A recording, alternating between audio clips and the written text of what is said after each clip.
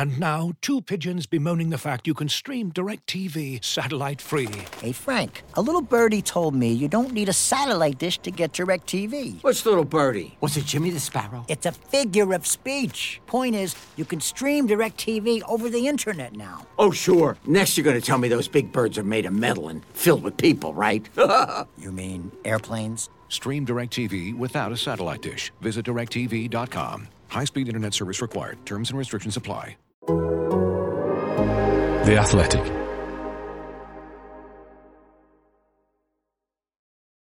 I'm sorry, you can sit there and look and play with all your silly machines as much as you like. Is Gascoigne going to have a crack? He is, you know. Oh, I say! Brilliant! Gee! He's round the goalkeeper, he's done it! Absolutely incredible!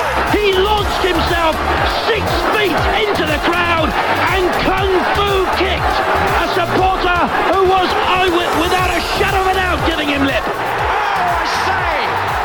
It's amazing! He does it tame and tame and tame again. Crank up the music! Charge your glass! This nation is going to dance all night! Watching Gaza roll back the years in League Two, the pros and cons of installing a turnstile in your own house, referees buying him a pint before games, the lesser-known footballing hotbed of Lincolnshire, scoring too early and other obscure mid-game anxieties, and finally piecing together the metaphorical pandemic football match going on in the brain of Professor Sir Jonathan Van Tam. Brought to your ears by The Athletic, this is Football Clichés.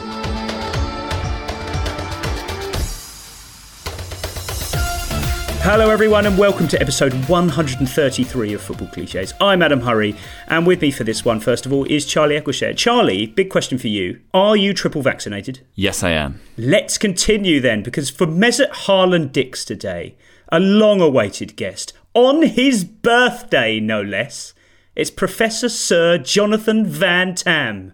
Welcome, Jonathan. How are you? Very well, thank you, and pleased to be talking about football. I bet. Hopefully this can be a comfortable ride for you. Yeah, I mentioned it's your birthday, which you share with Barcelona defender Gerard Piqué and Shakira.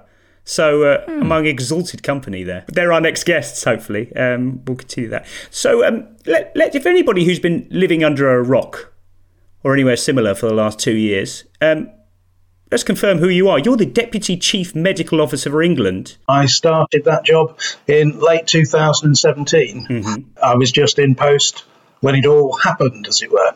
In the right place at the right time. Ever fancy being a number one? No. Not for you?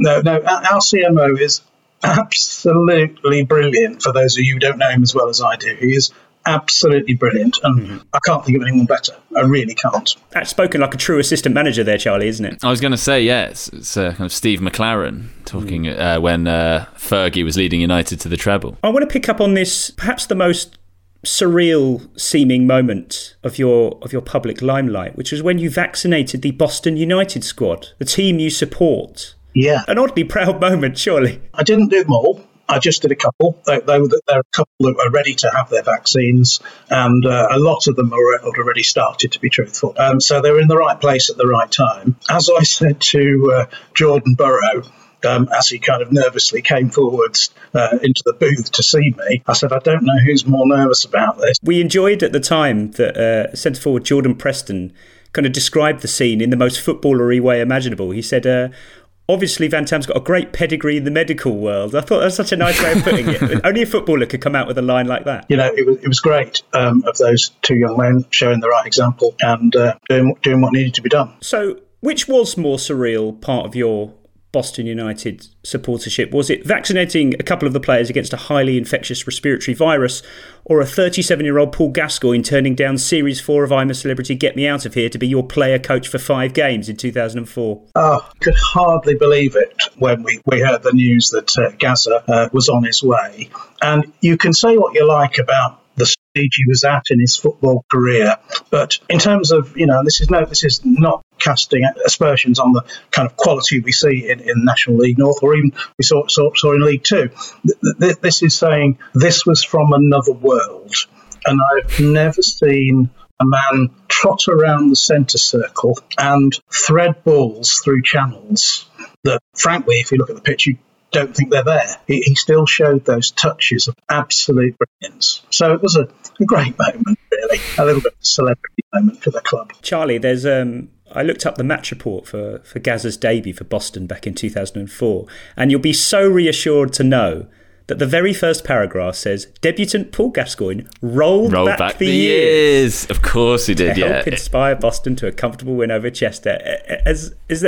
Can you think of a more suitable set of words for a scenario than that? Or, a more clear-cut case of rolling back the years. Yeah, lovely stuff. I wish I'd seen it. It does sound inspiring. It was great. And if you go into our new facilities, you can still see in the corridor the photos of Gazza in his Boston shirt. He was in reasonably good shape, to be fair, at that stage. So, I mean, you were there to witness it. I mean, as if anyone was in any doubt about just how Boston United you are. The first thing I've got to fire at you is the fact that you almost had a turnstile from the old stadium installed in your house, which is the most die-hard football fan thing you could potentially have done. And you nearly did it. Well, I have had an extension built on the house, and it's got a huge TV screen, a little bit of a sports bar, really. Lots and lots of football memorabilia on the walls. And it would have been nice to have been able to acquire one of the turnstiles from York Street and to have kind of mounted it in the doorway so that you had to kind of push through to get into that.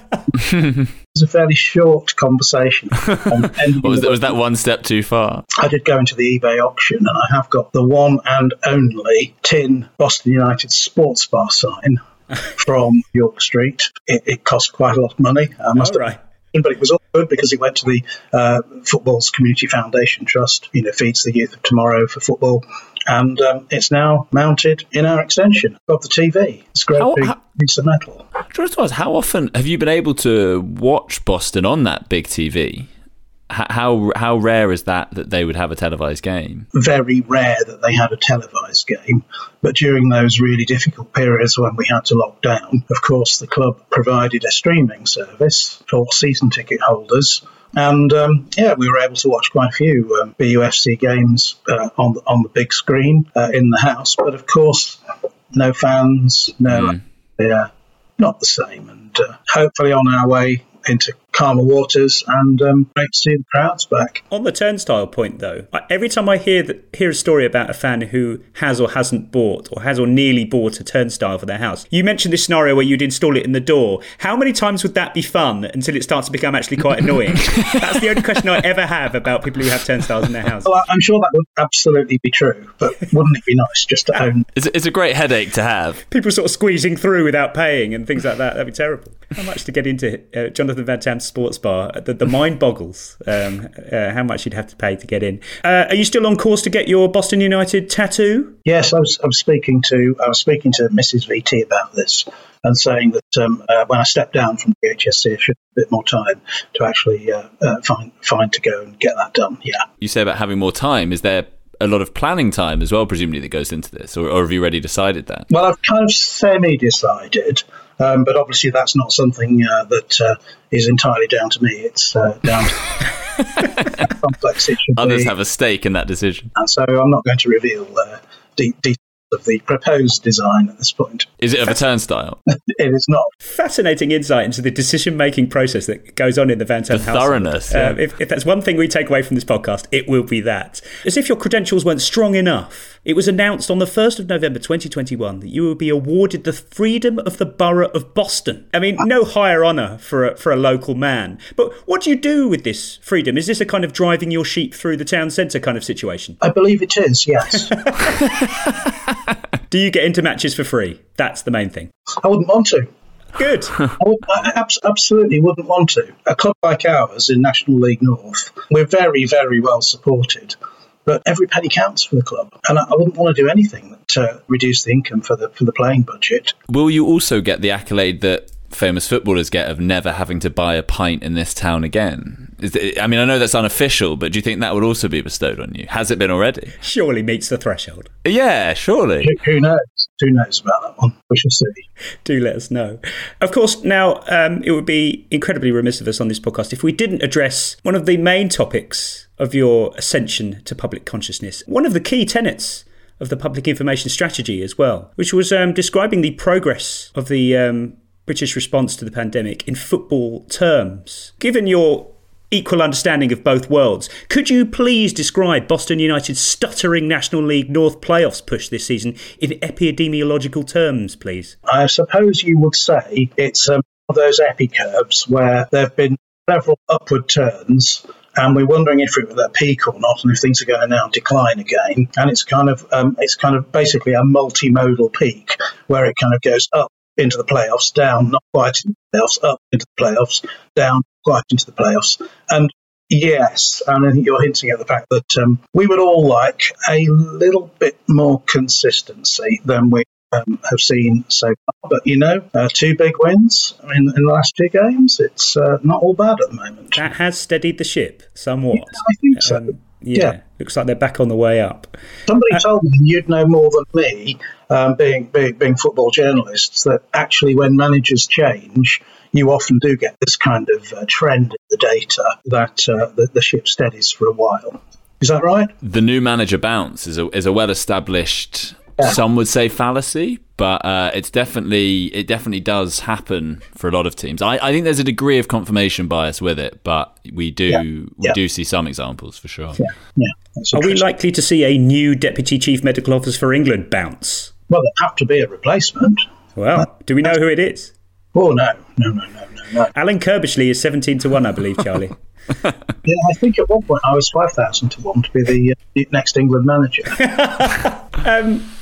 I mean, so much of your skill set lends itself to the job. I mean, people hang on your every word for a start after games, or mid-games, as it turns out. But speaking of your footballing analogies over the course of the pandemic so far, we've seen so many of these individual scenarios that you've presented. Let's try and construct this football game as a whole, a chronological whole, and see how this pulsating encounter has turned out. So let's pick the first scenario. This was back in February 2021. Someone asked you if it was potentially time to start bending the lockdown rules. It's a bit like being 3-0 up in a game and thinking, well, we can't possibly lose this now. But how many times have you seen the other side take it 4-3? Do not wreck this now. So already quite a dramatic scenario, Charlie. We've got a team 3-0 up. So we're right at we've been thrown straight into the highlights here. So yeah, I mean, this was already quite a colourful opening, wasn't it? This is Spurs Man City in 2004. Exactly. This is bringing back horrible memories for some of our listeners, I imagine. And Jonathan, you're as you mentioned there, you said, how many times have you seen the other side take it 4-3? As if you were speaking from experience. And absolutely. Now, how many times makes it sound like it's actually a regular occurrence, which it is not. But the mind plays tricks on the memory, and on those rare occasions where you really did have the game well squared away, and somehow it all goes horribly wrong in front of your eyes, and you're left with this kind of sick feeling at 5:15. You remember those, don't you? A little bit like the 4-3 defeat to Morpeth in the FA Trophy. I was there. Can I just confirm, for the record, in the build-up to this podcast, I looked back through 50 years of Boston United's results to find out how many times they'd won or lost 4-3. And at no stage have Boston been 3-0 up and lost 4-3, or the other way round. So, so if anything, you were scaremongering. At least get your statistics right. That's all I would say. Before you start throwing around extreme footballing scenarios willy-nilly. But thank you for reminding me about Morpeth. Sorry about that.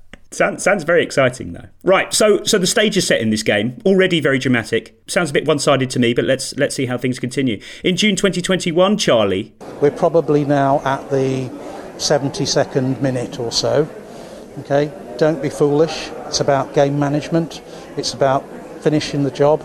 It's about making sure that whatever happens, we get the 3 points. So, I mean, sort of Mourinho-esque philosophy there. Maybe, but, we were at a crucial stage in rolling out the primary immunisation programme, and, it got to get right down to the younger age groups, which it has, with very significant success.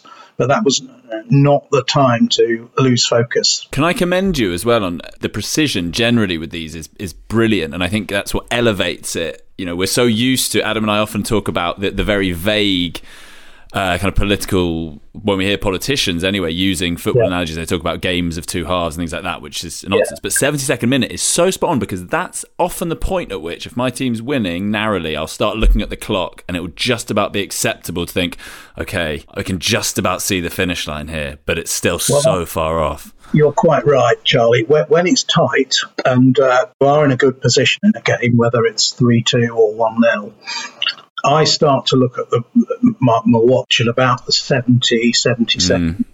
And at that point, I don't think, right, this is time to waste loads of time and keep playing it into the corner near the flag and start all of the kind of rigmarole that goes into the last 3 minutes. You start doing that too early, then I think you can get into real trouble. But you do have to start thinking about game management. You have to start thinking about whether actually the supporters are going to be more pleased with you if you go and get another goal versus if you concede and drop points at that stage. And so I think, psychologically, 70 minutes is just about on it for me. Yeah, it is, yeah. Is there a squeaky bum time for the pandemic, Charlie? I mean, is there an equivalent? I dread to think. I don't think we can't know, can we? That's the thing. You'll never know. I particularly like this next piece. This was more of a kind of digression, perhaps. This was March 2021. He said, a bit like a football game where the strikers who score the wonder goals are the ones who make the headlines.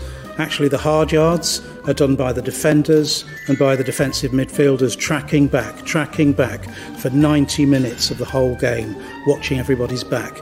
Who are you sort of referring to here? Who are doing the kind of the miles? Who are in the engine room? So I think, I can't quite remember, but I think I was referring to the vaccine programme, and I was saying that the volunteers and the NHS staff who gave up shift after shift, weekend after weekend, doing something ostensibly quite dull and quite simple in clinical terms, just sticking a needle into the left or the right dull, giving a vaccine. It's not very exciting. And in the grand scheme of needing close on 65 million people to have 2 doses of vaccine, when you've done just one, you think, well, what have I done? Well, the answer is they're the kind of unseen, hard, difficult yards that have to be done in any campaign. And, that was my moment, I think, just to say thank you to the people who aren't in the limelight, who have still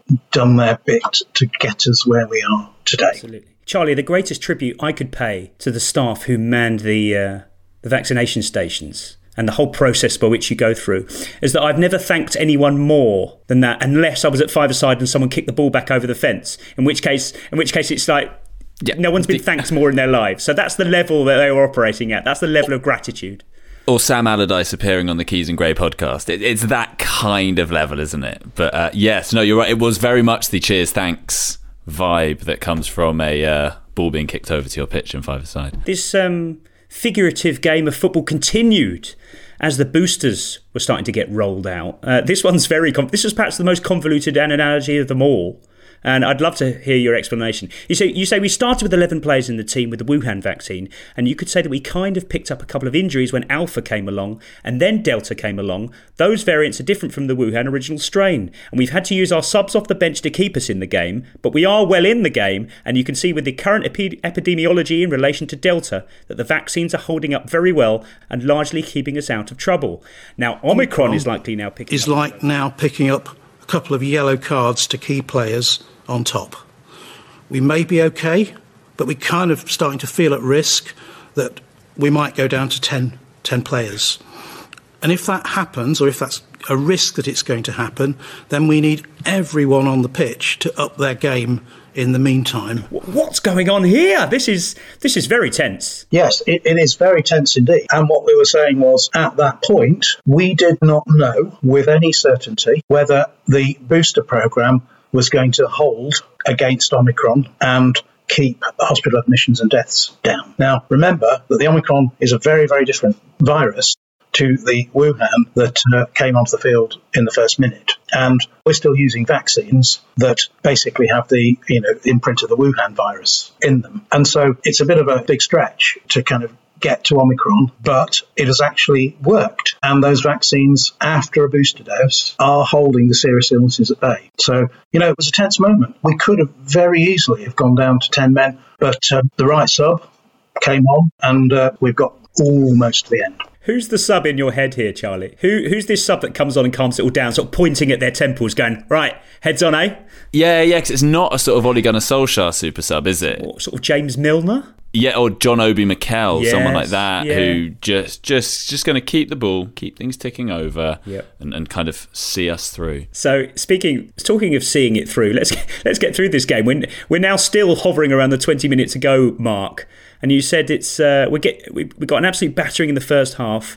But now it's the 70th minute, they've got a goal, and now we've got an equaliser. Hold our nerve, see if we can get another and nick it. But the key thing is not to lose it, not to throw it away at this point, because we've got a point on the board and we've got the draw. So we're settling for a draw in the pandemic. Is that it? That a point's enough? No, not at all. We're trying to nick it.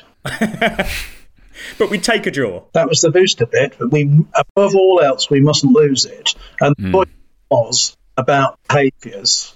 And, back before Christmas, just don't relax too soon. Who's at home and who's away, do we think, in this analogy? Because normally I think of taking a point as typically a kind of, we're away from home. Win your home games, take what you can away. Do you feel on home or away turf here, Jonathan? I think it was happening because it was happening to us, and the virus on this occasion didn't arise in the UK. It felt it was a home game to me in my head. Right. Yeah. So we've got the crowd behind us, at least. Yeah, I mean, look how well people stuck with the advice on the whole. But we didn't get the winner, nor did the virus. So it went straight to penalties. Or maybe maybe we skipped extra time, because extra time is traditionally boring and no one cares about that because it's cagey. Cagey, no one wanted to commit themselves. So we got to penalties. This was November 2020 and the Pfizer vaccine was rolled out. And you said it's like getting to the end of the playoff final, very specific. Someone's been there and had heartbreak. Getting to the end of a playoff final, it's gone to penalties. The first player goes up, scores the goal.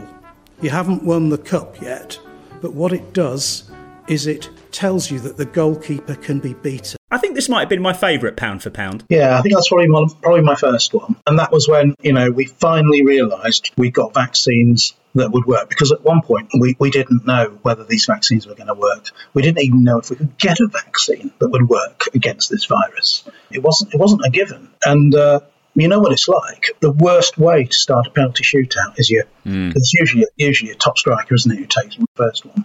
If they go and stick it over the bar or something, at that point you just kind of sets the tone. This is not going to be good for us. But he went in, and that gave everyone hope. What's great about this analogy as well is that it conveys the sense that there's going to be a back and forth. We're going to have, we're going to have our go. They're going to come back. That it's an ongoing, that even if you score your first one, that is only one. It's not a big lead. No. I mean, on the back of the now certified scaremongering that was the disproportionate reference to teams coming back from 3-0 down, Jonathan, I fear that unleashing a penalty shootout analogy upon this particular nation was quite a risky thing to do.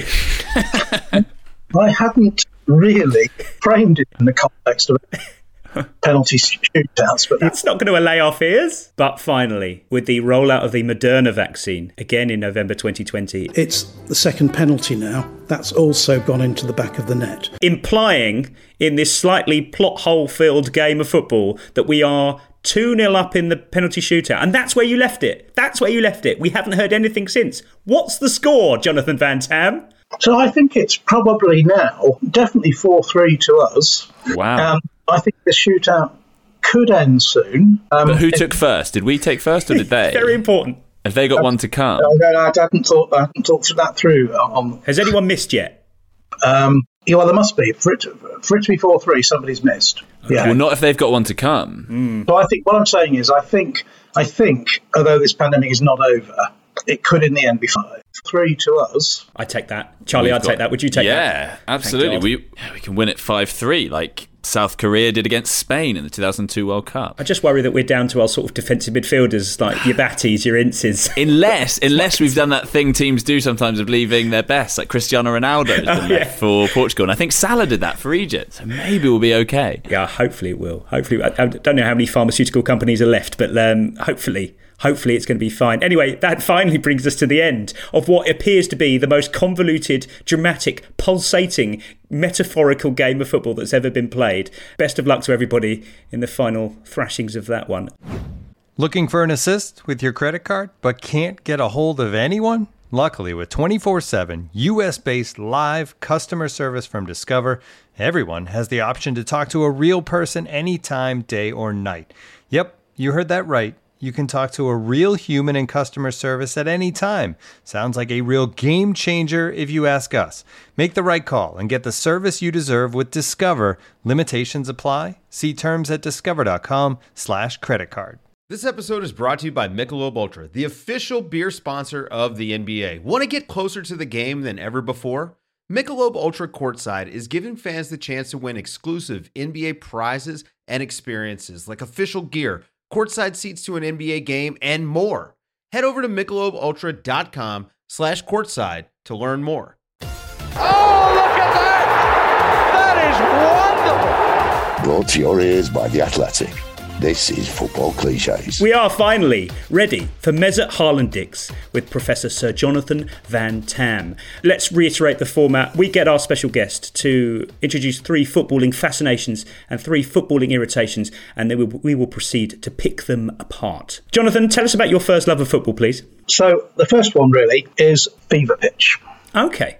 Yeah, now I know it's about Arsenal, not Boston United, but I think Colin Firth is probably the best British male actor of my generation. Oh, wow. And he absolutely gets inside, him and his mate in the film, they get inside what it's like to support a club early in your life and then just kind of get quite a long way through it and realise that passion is just still there. And there are kind of just bits about how much the results and the club matter to you that you just kind of can't fix any other way than kind of being there and living it. And I think that really comes through in the film. And it also, of course, he falls in love and begins to settle down. And that kind of depicts how your relationship with football has to change as you go through the decades of life because of all your other commitments and so forth.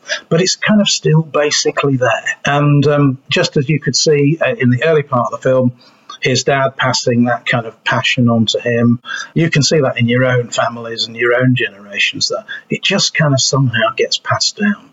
And I think it's magical. Firstly, I'm delighted that you've chosen this topic, and I'm delighted that you've chosen this specific example because many people, Charlie, would consider the book to be the kind of the real genius here in the film, something of an afterthought. I don't think of it like that. I think of it completely the other way.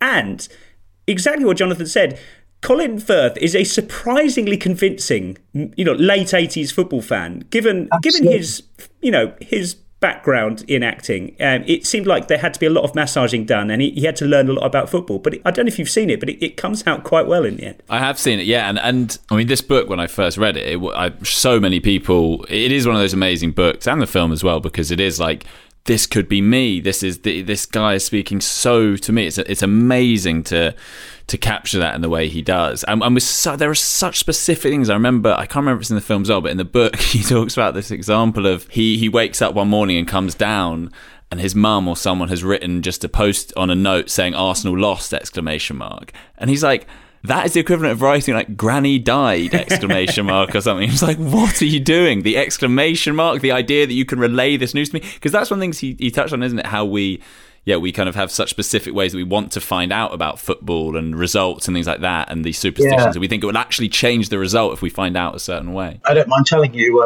I was on a call with the Secretary of State, and we were still working, and one of the Euro games had started. It was an England game, and I was in my office. He was in his office. We weren't in the same office. I was at home in Lincolnshire, and he said I had my headphones on for that one, and clearly they'd obviously got the game on, but no sound because they were working. They were just keeping an eye on it, as it were, perfectly reasonable. And he suddenly said, "For anyone who wants to know the score, I'll whip these headphones." And do not tell me the score. I do not want to know the score until after this call, because I've got it on record. I'll let you later. So politicians rejecting the experts once again. Really, is it? Just get sick of that. it's kind of how football news is conveyed is important. Yeah. Oh yeah, it's massive. That's the word. I've had that before, where games I've recorded and then someone's blown it for me at the last possible moment, and it's one of the most crushing things that can happen. The thing about football films is that, as a general point, given that this is a corner of society where if people like it, they obsess about it, to minute detail. So I put it to you, Jonathan, that it's basically impossible to make an accurate, authentic, mainstream film about something that we care about so much, either on the pitch or off the pitch, because there's always going to be one part of it that jumps out as just completely inauthentic. I'm not buying that. They haven't quite nailed it. But Fever Pitch probably gets quite close. I'm actually really surprised. Well, I think it does. My other kind of favourite film gets close in a different way, and that's Bend It Like Beckham. And I just like that film because the women's game has become so much more prominent. Lots and lots of young girls now play football at school, at clubs and so forth. And I just think Bend It Like Beckham was brilliant because it combined, first of all, the teenage girl playing football. Then it combined the kind of the ethnic minority piece, and it illustrated some of the challenges of youngsters in ethnic minority families brought up in the UK, with the UK kind of all around them, 360, and yet their parents aren't quite in the same place. And so there was another kind of layer to the film. Then, of course, you had the excitement of getting to the final and all the rest of it. And then you had this kind of love story kind of welded on top. And I just thought there were so many different layers to this film. It was just wonderful. And, I've even been to see the show as well. I mean, now you put it like that, I mean, Charlie, I suppose this is kind of a plot line that's way ahead of its time. It's a kind of a film that you would expect to be made in 2022, except for the one thing I will not abide about this film, Jonathan, is the choreography for the climactic free kick at the end. I mean, I don't know what's going on. I mean, I'm intent on tracking down some football choreographers and seeing what the hell are the challenges that they face. But Charlie, you must have seen this free kick. There's something highly suspicious about it in terms of its trajectory, let's put it that way. Yeah, and that is a common bugbear, isn't it, with football films, that the footage is very hard to get right. There is something very difficult. I still think Dream Team, the mainly 90s show that was on Sky One, did a very good job with that by just taking existing footage and changing the colour of, say, Chelsea's blue kit to purple. That's still to this day one of the best examples I've seen, because I think it is hard to get it right when you've got actors sort of in slow-mo running in what seems like a very unconvincing way. No, I think it's a very fair point. And I think that the final free kick, keeper could have made a better job of that. Keeper should have done better there. You get the shot from behind the goal, and I'm just thinking... You're asking serious questions there, aren't you? OK, Jonathan, tell us about your second love of football, please. My second love is everything that goes with the kind of build-up and then the journey and the kind of peripheral activities and the atmosphere of an away weekend, quite often associated with a kind of a derby game or a FA Cup away fixture or a playoff. And I just think these are kind of marvellous bonding moments. And I do like going up on a Friday night, because I think on the Friday night, kind of work's finished, get off up the motorway or wherever to the country you need to go. It's a kind of epic journey in the dark often. And you can kind of get to a hotel, usually it's somewhere like a Premier Inn, have a bite to eat, have a couple of glasses of something appropriate to drink, and you can kind of reminisce about previous games and fantasize about what the result is going to be tomorrow. And you haven't got any of the disappointment in that evening of what the result actually was. And sometimes it goes your way and sometimes it doesn't. It's a miserable drive home if you've lost. And it'll be even more miserable if you've got to stay up there and abide it all for another 12 hours before you could drive home on the Sunday morning because you booked that. What sort of destinations are we talking here? Because, I mean, you've made a very early start to this entire weekend. It's almost like you're having to set up a few phone calls to arrange a meet with a local firm or something to get it all sorted out before kickoff.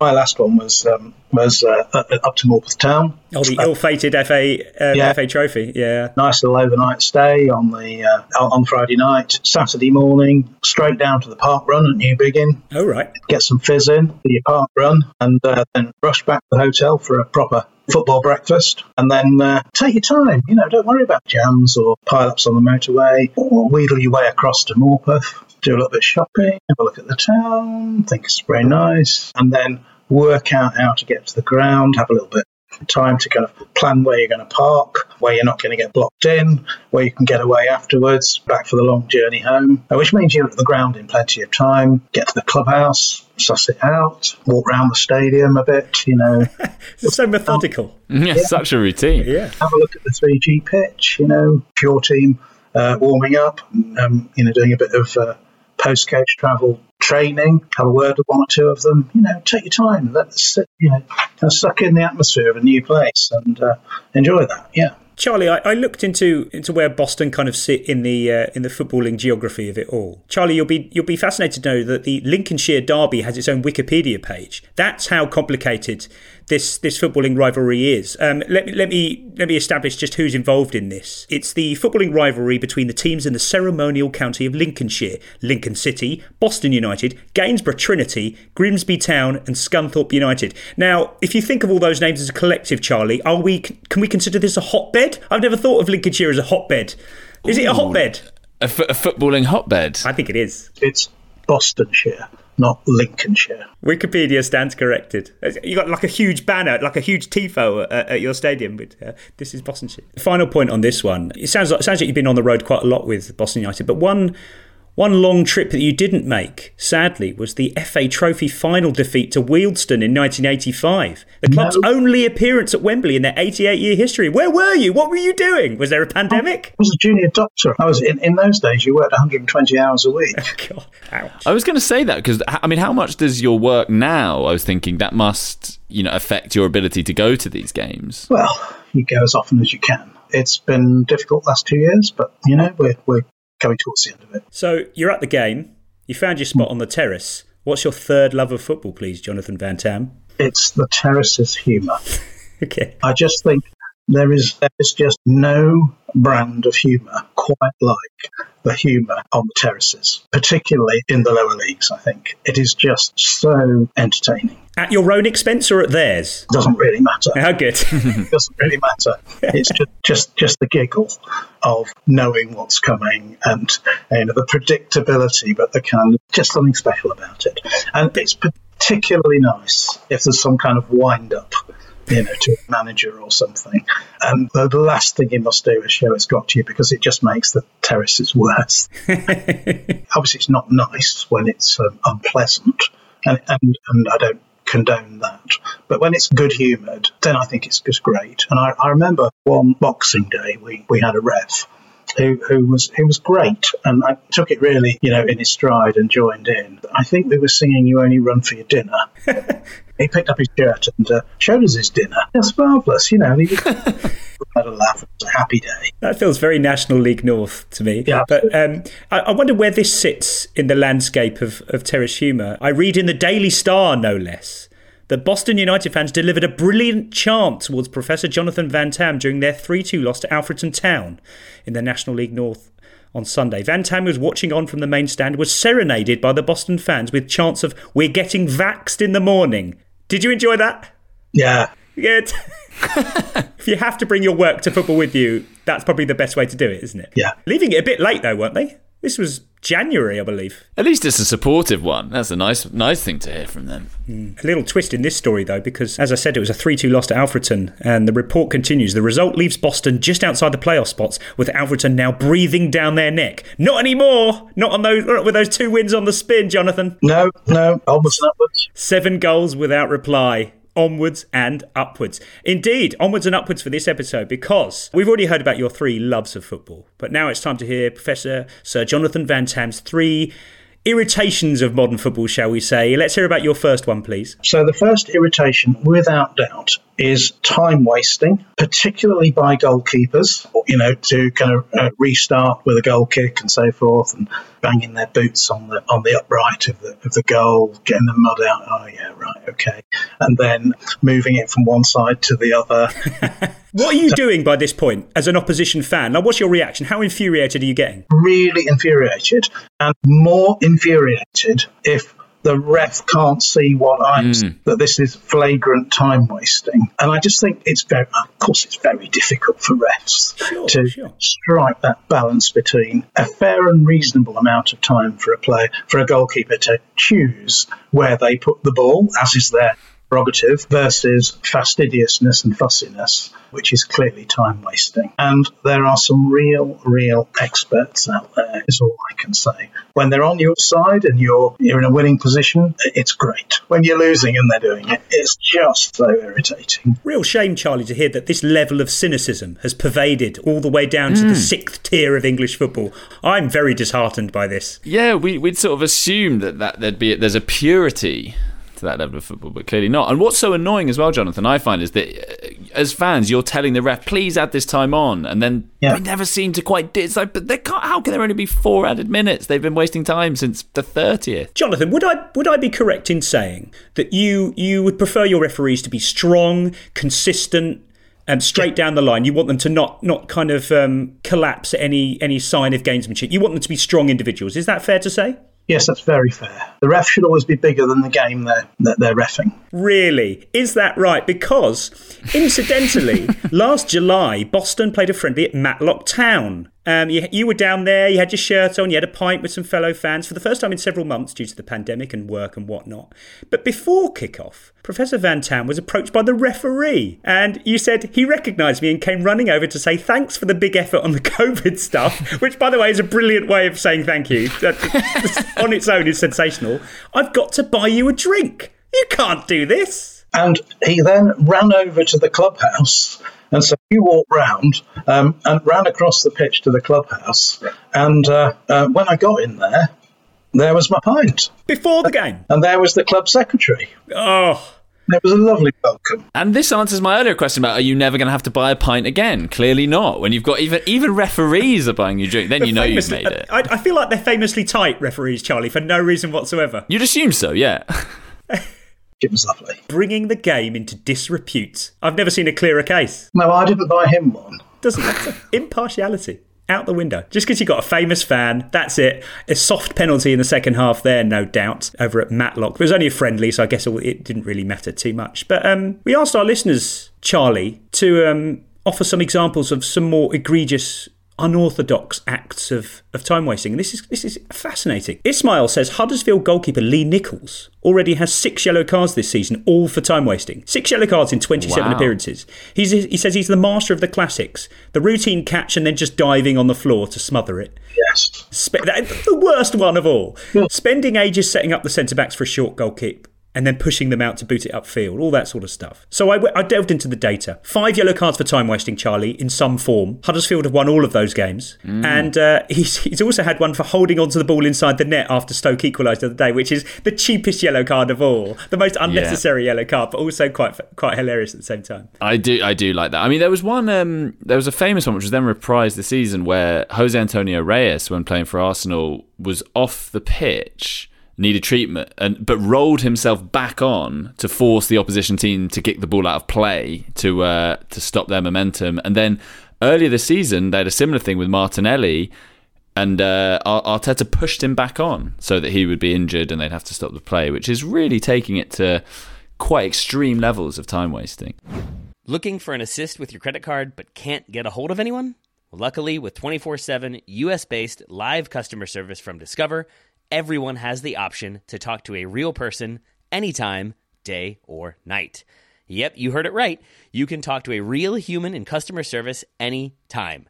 Sounds like a real game changer, if you ask me. Make the right call and get the service you deserve with Discover. Limitations apply. See terms at discover.com/creditcard.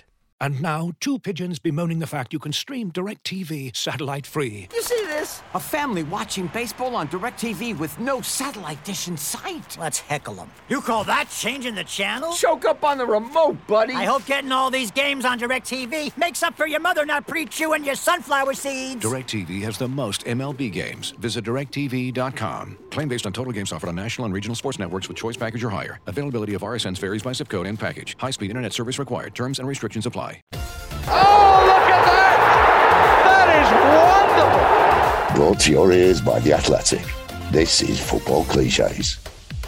Jonathan, let's hear about your second irritation of football, please. Again, it's not really an irritation, it's just a very bad feeling when you come away from a game and you feel that really if your team had played as well as they can, that they should have won this one. But actually, for some reason, either it didn't click or they just didn't turn up, and you perceive they perhaps didn't put quite the effort in you wanted them to, and you then feel really cheated because in your mind you're saying, we could have won, we should have won. No one minds going away to a club who are many, many places higher than you in the pyramid, and you put up a good fight, but you get properly thrashed. But that's okay because everybody tried really hard.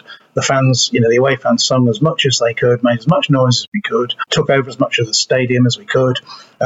Everybody came off the pitch with nothing left to give. That's okay. It's a fair cop.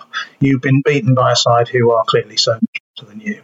But when you come away thinking, we were cheated here. I was going to say, do you feel betrayed? Yeah, cheated by ourselves, really. Yeah, then you just think, this is bad. Do you ever look at yourself, Jonathan? Because the way you've talked about the importance of the fans there, do you ever come back from away trips, think, could I have done more? Could I have sung louder? Could I have been a bit more enthusiastic? Did I leave everything out there as a fan? Well, I think that's the thing. I can't answer that question, but I think that's the thing, isn't it, about going away with a team, the kind of tribalism and bonding, and the fact that you are a small number of people in there facing a much larger, more numerical adversary, and you've got to make as much noise as you can, as much you kind of feel you are able to within your social norms, whatever they are. And it is part of it. And one of the really special things about Boston United is that we do have, first of all, an extremely large and loyal fan base for the size of club we are and the level we're at. And there is a real passion about away game attendance that you just don't see with some of the other clubs in our league. And because of that, if you do go to a away game, I don't get to that many, everybody knows everybody else who's a travelling supporter. And you are part of the Boston United family at that point. And that's belonging is part of what football's about, isn't it? Absolutely. I mean, with that sizable away following, presumably no Boston United player dare walk down the tunnel without coming over and clapping above his head. I mean, you must demand that at the very minimum. Well, they never ever come off home or away without coming over to. Just to you, I hope. Just all the way over to you. So, Jonathan, tell us about your final irritation of football, please. So my final irritation, to be perfectly truthful, only because it makes me nervous and upsets me rather than irritates me, I should say, it's that scoring too early. I always think, that's not always a good omen for, the rest of the 88 minutes or whatever. And it is just too much of a temptation then to sit back in some way and not really try and kill the game. And even if you don't sit back and you don't try and kill the game off, because it's pretty difficult to do, let's face it, in the second minute. It just that lead never seems to hold. I've seen it time and time again in the Premiership, I've seen it time and time again in the lower leagues, and it just makes me feel nervous. So it's not a dislike as such. It is a thing that upsets me. I would much rather a kind of tense first 20 minutes, a little bit of cat and mouse, and then you get your first on 20 minutes. So, Jonathan, you hate it when your team doesn't try, but you also hate it when your team comes flying out of the traps and scores straight away. You seem to be very hard to please. No, I just think it makes me nervous if they come flying out of the traps and they get one instant. It deals a blow that this is going to be easy. There's so much to delve into here because we've always been told throughout the pandemic we'll be led by the data and all of this sort of thing. And I'd love to know, and I'm sure the data would not back up that it's a bad thing to score early. But I also entirely empathise with what you're saying, because from a sort of anxious fan, neurotic fan who kind of always fears the worst, it can be absolutely terrifying, because it's suddenly like you're up high and you're looking down and you're like, well, something can go wrong from here, even though surely going ahead early is an objectively great thing to happen to your team. Yeah, so I think the right mentality is always, if you're playing, and I don't play the game, but if you're playing, it should be 0-0 in your head until the 90th minute. You do not want to give anything away and you want to score. It should always be like that. But it strikes me as slightly irrational as that sounds, that kind of, we've scored, but everything's going to be terrible. Maybe football is a great outlet for these sorts of anxieties, because it's a great way to release it. No one's going to come to any harm. But so we asked our listeners for similar kind of unorthodox footballing anxieties that they feel mid-game. Matthew Curry says, he picks up on your point actually, he says 5 minutes is the cut-off for this, for scoring too early. Anything after that is fine. That feels a little bit too early, Jonathan. I'm thinking 10? No, I think I'm with him. I think 5. Yep. Well, if you open the scoring in the 6th minute, everything's fine. That's the dream. Go on. No, I think 5 is on the margins, yeah. Interesting threshold. Joe expands on this, Charlie. He says, I remember reading an interview with Gary O'Neill. He just scored to give Portsmouth a lead at Old Trafford just after half-time in 2005. And he had a couple of teammates moan at him to say that he'd ruined their game plan. I think they ended up losing 2-1. I've never heard this with players themselves. Never heard this. I love the idea that this happened, because it is crazy. The idea that a team could be annoyed at actual play. Like, it's one thing for us supporters because we know that we're crazy, but for players to say, and this isn't even that early, this is soon after half time. Yeah. I mean, you're just sitting down with a free pint that the referee's bought you, and your team have scored, and everything's always it's going to go down the pan from there. Right, okay. Liam Riane, says Jonathan, anxiety is when you don't want to use up all your goals in a game you're already winning. This is brilliant. So many fans say this. Oh, don't use up all your goals. It's the most insane logic I've ever heard, and yet makes perfect sense. Yeah, you have to be a football fan to really understand these kind of actions. Otherwise, it seems totally illogical. The cousin of this is that, well, if you're going to miss a sitter, good time to do it now. Get out of your system. Or in the warm-up, you mean? Well, as if we've got a finite number of those. Yeah. We'll have one at some point. Do it now. Jonathan, did you worry that as Fraser Preston completed his hat-trick against Chester the other day that he was using up all his goals in the playoffs push? No, I didn't actually. I just thought he did really well, and he was on fire, and we should play him more often. No coincidence that he was one of the players you vaccinated, of course. No, it was his brother. Oh, it's his brother. Well, we won't get into that. Yeah. Best not get into that little family dynamic. Anyway, hope everyone's all right. The two Jordans in our squad are very happy for me for it to be known that there's no secret about it. I'm not betraying any medical confidences here. Important. I did a little interview for one of the Vietnam news agencies fairly recently, and I see today that on one of the Vietnam news agency websites, there is a picture of the two Jordans and me at the vaccination centre. So there you are. We've made that was one of your conditions for doing the interview. They have to use that picture. Well, I've warned the club secretary now that we can expect lots and lots of mail orders for Boston shirts from Vietnam. Oh, this is huge! Yeah, conquering the Southeast Asian market. Yeah. Boston have been waiting to do for so long. We've talked on this podcast before about the low threshold by which obscure teams or relatively obscure teams get foreign language Twitter accounts in obscure countries. So I imagine Boston, Vietnam isn't too far away and giving sort of daily updates from it's going to happen. Next one, Charlie. Sam says, I always get anxious when I see the opposition team in a huddle before kickoff. For some reason, they just look like more of a team than when we do when we're going over to our position. Again, the tiniest thing is enough to make you think, that's it, it's finished, we're all done. Especially if they shout loudly at the end of it, which invariably they will, and you're like, oh God. But that happens to your team. Like, you'll really believe after doing one if your own team does it when you're playing or watching. And again, there probably isn't a huge amount of correlation. I think it's a psychological ploy. It is. But it sounds like an effective one in Sam's case. Well, it clearly works. I mean, my similar one is, I realise Boston United don't play a great many Champions League games, but when teams are lining up for the anthems or the songs beforehand, and the camera sort of pans down the team, you instantly start to count how many 6-footers they've got, and then start to worry about any corners. They think, well, we haven't got enough. That's it. We're screwed. But as I say, it's the tiny things. But yeah, genuinely one of the most fascinating dislikes I've heard so far. Well, fantastic. Okay, so let's just recap what we've got off your chest now. Your appreciation for the accuracy of films like Fever Pitch and Bend It Like Beckham, the Bostonshire hotbed that is the derby rivalries of your part of the world, the Terrace's humour, specifically We're Getting Vaxxed in the Morning, which is frankly a runaway hit of the National League North as far as I'm concerned, weak refereeing and time wasting. You got no truck with that. Coming away feeling your team has lost to a worse team because they didn't try. And the biggest football fan anxiety of them all, scoring too early. Thank you so much for joining us. I really appreciate it. No problem at all. I've enjoyed it. Thank you. Thank you so much. Charlie, thanks for joining us. Thank you. Thanks, Jonathan. That was great. Jonathan, you tore the pants out of it. Happy birthday to you. Thank you. Hope everyone enjoyed that. We'll see you again for the adjudication panel next week. Cheerio. The Athletic.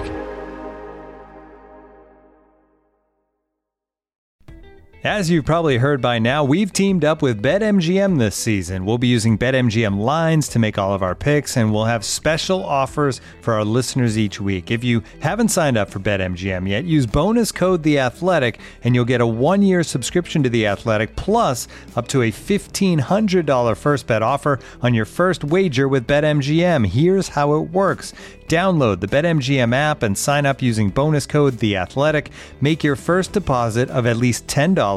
Place your first bet on any game and claim your voucher for a 1-year subscription to The Athletic. See BetMGM.com for terms. U.S. promotional offers not available in D.C., Mississippi, New York, Nevada, Ontario, or Puerto Rico. Gambling problem? Call 1-800-GAMBLER. Available in the U.S. Call 877-8-HOPE-NY or text HOPE-NY 467-369 in New York. Call 1-800-NEXT-STEP in Arizona. 1-800-327-5050 in Massachusetts. 1-800-BETS-OFF in Iowa. 1-800-270-7117 for confidential help in Michigan. 1-800-981-0023 in Puerto Rico. First bet offer for new customers only in partnership with Kansas Crossing Casino and Hotel. Don't forget, if you haven't signed up for BetMGM yet, use bonus code The Athletic, and you'll get a 1-year subscription to The Athletic, plus up to a $1,500 first bet offer on your first wager.